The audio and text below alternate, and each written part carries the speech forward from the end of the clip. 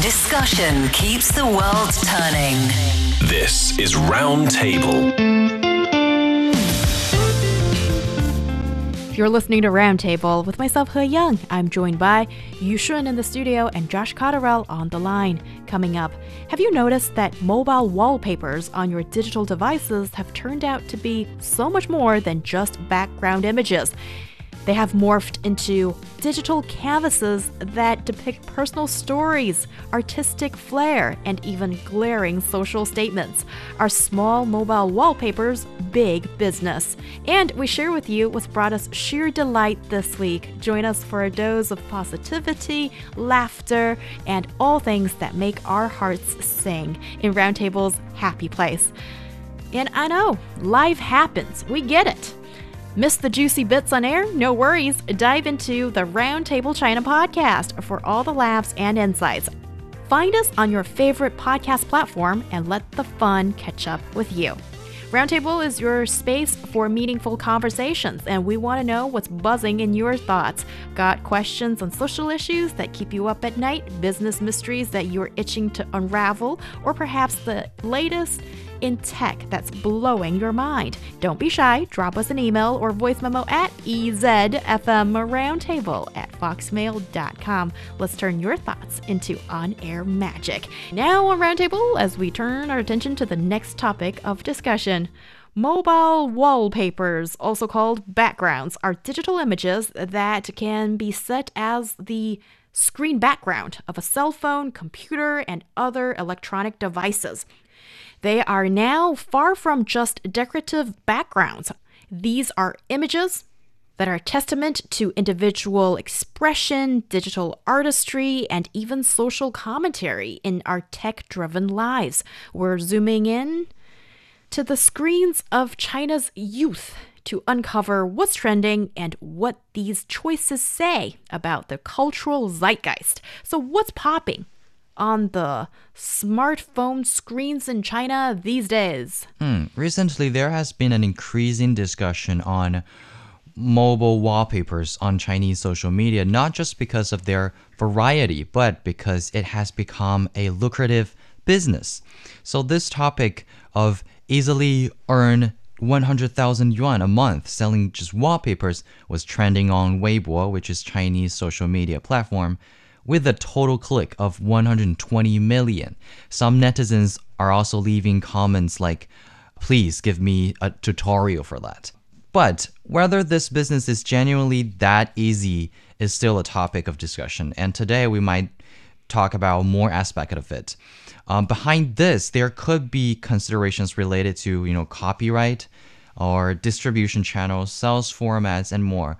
Some netizens have commented that the possibility of achieving high profits might be rare, and there could be many more hidden costs that are not immediately apparent. Well, Josh, how have wallpapers become a necessary digital decoration for the pocket-sized virtual space that many young people call home? It almost is like a home, isn't it? And I guess in the same way that one might decorate their home or their house or their abode, they might decorate their digital home as well these days. And I guess the more integrated we become into that digital home, the more we want to personalize it and make it our own, right?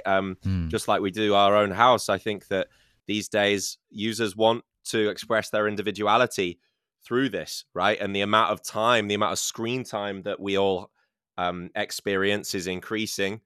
And to the point where it's literally hours every day. So I understand why users want to have this deeper level of personalization when they are connecting to their devices. I think there's some degree of artistic expression, right? I think that users want to show their creativity through this. Many people are into photography. We now have camera phones. We have cameras that are so high quality that you can take professional level photographs just with your phone, and then you can display them on your wallpaper.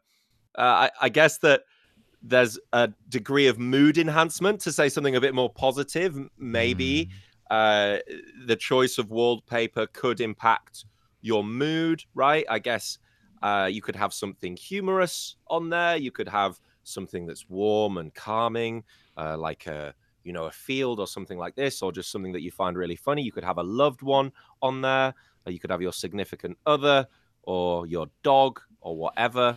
So I guess there is a degree of mood enhancement as well. Yeah. Escapism too, I guess. To be honest, I change my wallpaper seasonally to, according to the different seasons, of course, because I think that brings you different moods when you're just unlocking your screen. But talking about how it is profitable, I witnessed some people are willing to pay for art, actually, because some people are paying for customized wallpapers and even social media profiles, just like your WeChat profile. So these artists actually providing such services and earn money through their creative work because they're drawing these wallpaper or profiles for you. And another thing is that, of course, we can see so many wallpaper platforms, and I think most of them are free, right? But there are some just exquisite wallpaper platforms. One example I know of is software called Wallpaper Engine. So this app provides wallpaper for the PC platform, and after you purchase it, you can not only choose high definition and dynamic wallpapers, but some wallpapers can even interact with you. So for instance, if your wallpaper features your favorite anime character, the character might continuously look in the direction your mouse cursor moves, and clicking on them could also trigger some interactive elements. For example, you click on their eyes, they may blink on you or something like that. Wow, I missed out on a lot of this new trending stuff, and it's good to be on the show. It's not even new. It's been so many years. Thank actually. you so much for that, you should. I'm so out of it. And there are these naked eye 3D wallpapers too that I had a crash course this morning, and then your screen looks suddenly like multi-dimensional. And if it's got your favorite images on it, that's a mood enhancer. And I've seen that some of our colleagues who have kids, they put their kids' photo as the screensaver as well as wallpaper or whatnot. And some people have, this star that they really like, and then they'll select a really nice photo of him or her and put it on the phone. And that I can all understand. That's all pretty much free. Right. The part that I find to be fascinating is that this is actually a growing industry, a growing business. Okay, there are a few interesting aspects to talk about here. One is, which is not surprising to me, that AI is involved, because now with technologies such as like Midjourney or all these text-to-image AI technologies available, and anybody can't get their hands on it, just come up with really good drawings and images in a matter of a few seconds. And this has become a business opportunity for some of these small studios who claim to come up with so-called original or custom-made images for you, for your wallpaper. But also, if you know how to use these AI platforms, which are so damn easy to use, you can just do it yourself. I don't understand why. Well, maybe a couple of yuan is good enough and cheap enough, and then people are willing to shell out. So there's definitely this sort of buzzing new sector or new business that is thriving quite nicely in this field. Yes, it seems like it is a market with huge potential. According to some industry insiders, a single mobile wallpaper's price ranges from generally 2 to 10 yuan, that's about $1.50, and a package of yearly customized service ranges generally 150 to 200 yuan, that's about $28. So, and also some top selling products can reach thousands or even tens of thousands of sales. Basically, on all these major social media platforms in China, we can see people are like promoting and selling their wallpapers. For example, on Xiaohongshu, there are many, top seller mobile wallpapers, among which more than 700 copies of a festive dragon-themed cell phone wallpaper have been sold at the price of 7.9 yuan. That's only about $1.50. So we can see, yes, I think a lot of people are, willing to pay for these things. At least it's not me, but Me either. maybe it's just because they are not very expensive and it can be very mood changing and people they are just willing to pay for it. Well, I'm not sure if I can truly identify the reasons why people would be so invested in this, at least psychologically, because I myself am not. But I guess it does make sense for all of the reasons that we mentioned beforehand. I do think that this is quite an interesting business model, though. And I think that it's interesting that you mentioned AI, Heyang, and that why would anybody, want to pay for anything, or why would anybody be working on this when AI can presumably make us whatever wallpaper we want at a click? And I think that is the direction it's going to go. I think that we're just starting to dip our toe in the water when it comes to generative text models, right? But I think that we've seen already, I mean, you've probably seen some of these AI generated images, right? And AI generated graphics.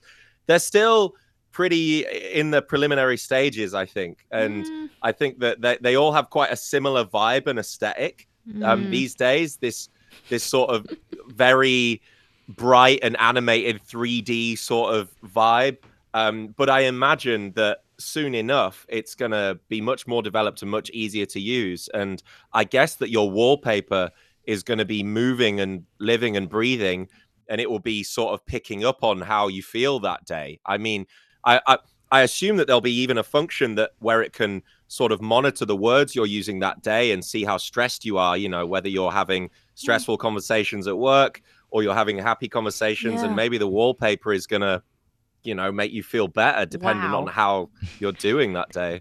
Actually, that doesn't sound like a bad idea at all to me. But when I give it a second thought, it's also a bit frightening, because just imagine the amount of personal data, possible even biometric or psychological data that the machine needs to collect in order to come up with an adequate response to match your mood. That is great to have, but also kind of scary to think about, just to get to that point. But Josh, these days with the text to image AI generated content, it is really great already. What you just mentioned, I mean, a lot of it can be achieved. And with AI technology, you can get really creative in the sense that it's so easy to mix. Just type in the prompt. For example, I want 710. I want Vincent van Gogh. And also maybe a little bit of Annie Leibovitz into one picture, and it can generate for you in a matter of a couple of seconds. But also you're building on creative giants' input. All these three people are, one of the best in their respective fields, and then their artistic style are so distinct and prominent, and therefore it's all in the AI's purview, and for it to generate content that fits your preference, if you're able to write that prompt in that way, then it can deliver. But also, I have two worries here. One is, what about intellectual property rights that these artists, should they be holding it? Is it an infringement on their copyrights? Well, if some of these artists have passed away, like ages ago, then if their artwork have entered the public domain, then maybe it's a different story. But there's that, as well as with any kind of images that is floating around on the internet these days, it is so easy to copy them. So what about, again, intellectual property protection of new content that's created out there with the wallpapers? It's just so easy to violate and infringe upon. So I have some questions there as well. Actually, I think on the one hand, it is also reflecting that people's awareness of paying for knowledge is increasing, right? Because people are actually paying for this digital content. And we can see actually a lot of major cell phone manufacturers, such as Huawei, Vivo, Oppo, Xiaomi, etc., are also selling paid wallpapers through their theme stores, right? They can have different themes on phones. But also that leads to our concern. That is, okay, customers are paying for that, but the people who are selling it, are they the actual creators? So a lot of them are actually stealing pictures from other creators, and this is infringing on their copyrights and attracting traffic for low quality products that are tricky problems which can do harms to high quality and original products. And another thing is that what we've been talking about, the copyright of AI generated content, can that be caught as your work? So yeah, that is the problem that I think these platforms at least need to consider, and when they are selling these products to customers. Josh, do you have a response to the, I guess, the ills or the problems of, circulating these wallpapers? Yeah, well, I guess that more generally speaking, this question is a bit more general about intellectual property and about the future of the development of this kind of art. And I think that the subscription and licensing models give us a few issues here. I think the rise of these kind of subscription-based services mean that there is an ability to offer access to a library of wallpapers through subscription services. But one of the downsides of subscription services is that it really prevents, once you have so many people subscribe to them, similarly to streaming services like Netflix, you find that a lot more, well, if we take film as an example, you find that a lot less independent artists, a lot less independent filmmakers, a lot less independent films make their way into your echo chamber, and it starts to get more and more saturated and less exciting, less diverse. And this can happen with anything, even something like wallpapers, I guess, because ultimately what we're talking about here is art. And I guess there is that risk that it can become slightly boring and it can become more difficult for some of these more independent or lesser known producers of content, designers, etc., to make their way into the market. Also, one of the possibly bigger ways to capitalize on wallpapers is not on selling wallpapers, because we know there are just way too many free options out there. So the wallpaper, which is free, is only used as a bait to you to look at the advertisement. And then, these wallpaper generators, the people who are doing it, who are selling it, they are getting commission from every time when you click on or when you wait long enough to watch the online advert. And the wallpaper is only the freebie you get. And you might get a really nice wallpaper or a couple that you like, and then you save them and you can use them. But it's through the product placement, the advertisement. Again, it's companies trying to gain our eyeball time to sell us stuff, and that is the business model. The intricacies of commercial business endeavors, and even if sometimes it's dressed up with creativity and art, sometimes you just need to look a little bit deeper and see what exactly we're engaged in. But also, having a nice wallpaper that makes you feel better about the day, no harm in that, I would think. Coming up next, welcome to the happiest corner of the airwaves, Roundtable's Happy Place. Delivery. What is it?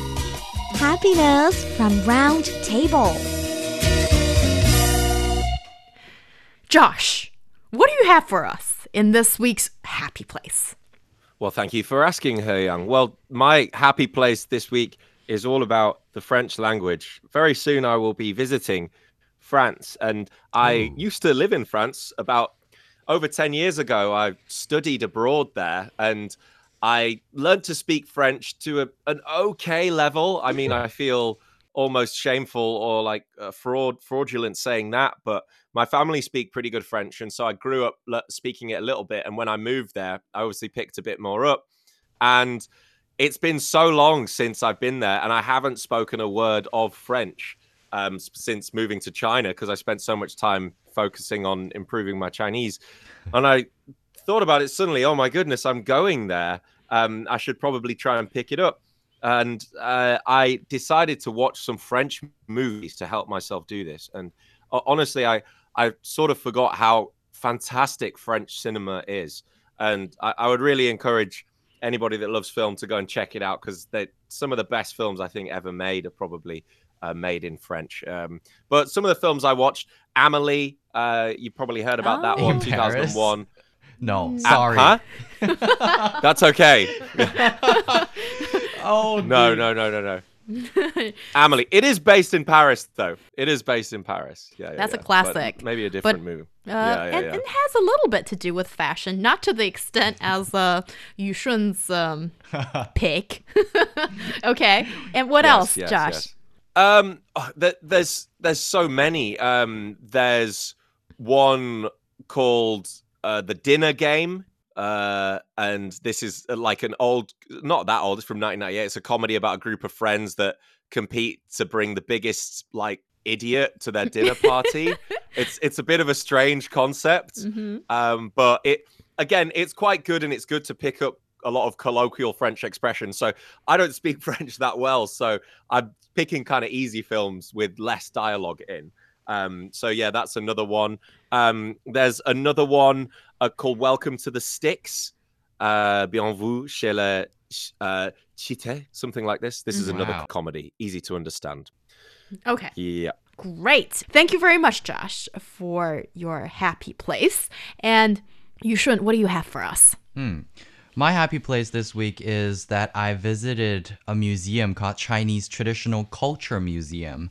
So this museum currently collects a wide range of arts and crafts, mainly including jade carving, stone carving, bamboo and wood carving, ivory and bone carving, and a lot of crafts like ceramics and tonka and ethnic folk arts and so many more crafts.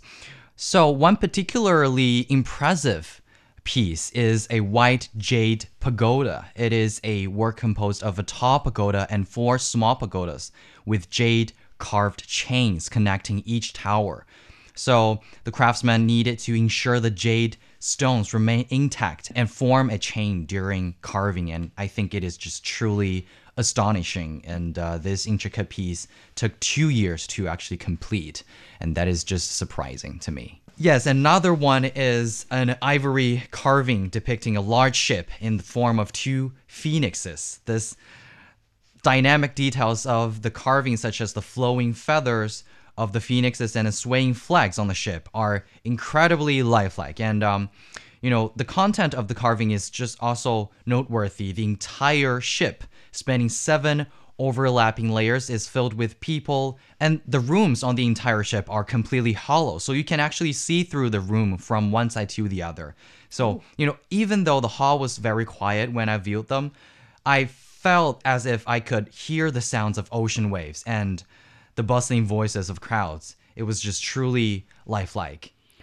But also, ivory carving is definitely not something that people endorse anymore, and that's an art of the past, I would think. Since 1980s, the international ivory trade has been prohibited, and the Chinese government also have actively adhered to and complied with these regulations. So for artisans dedicated to preserving this craft, I think the development of new materials and the adoption of new technologies in the industry are crucial.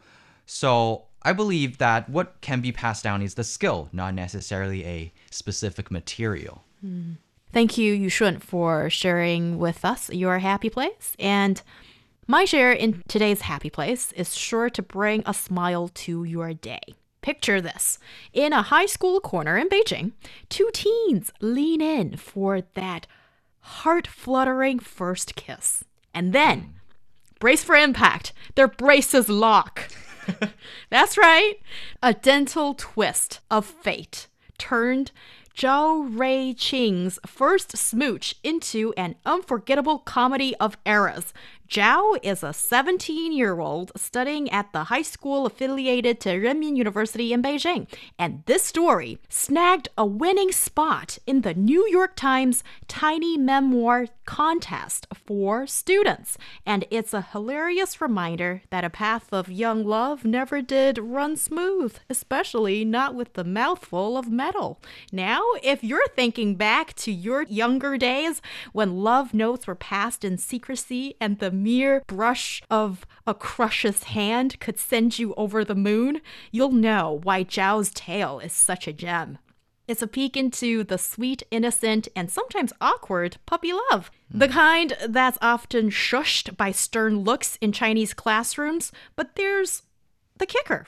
Zhao turned a possibly embarrassing brace face blunder into a prize-winning story. So next time when someone tells you that school is no place for romance, sure, getting good grades and a great education is top priority. But also, think about Zhao's literary win.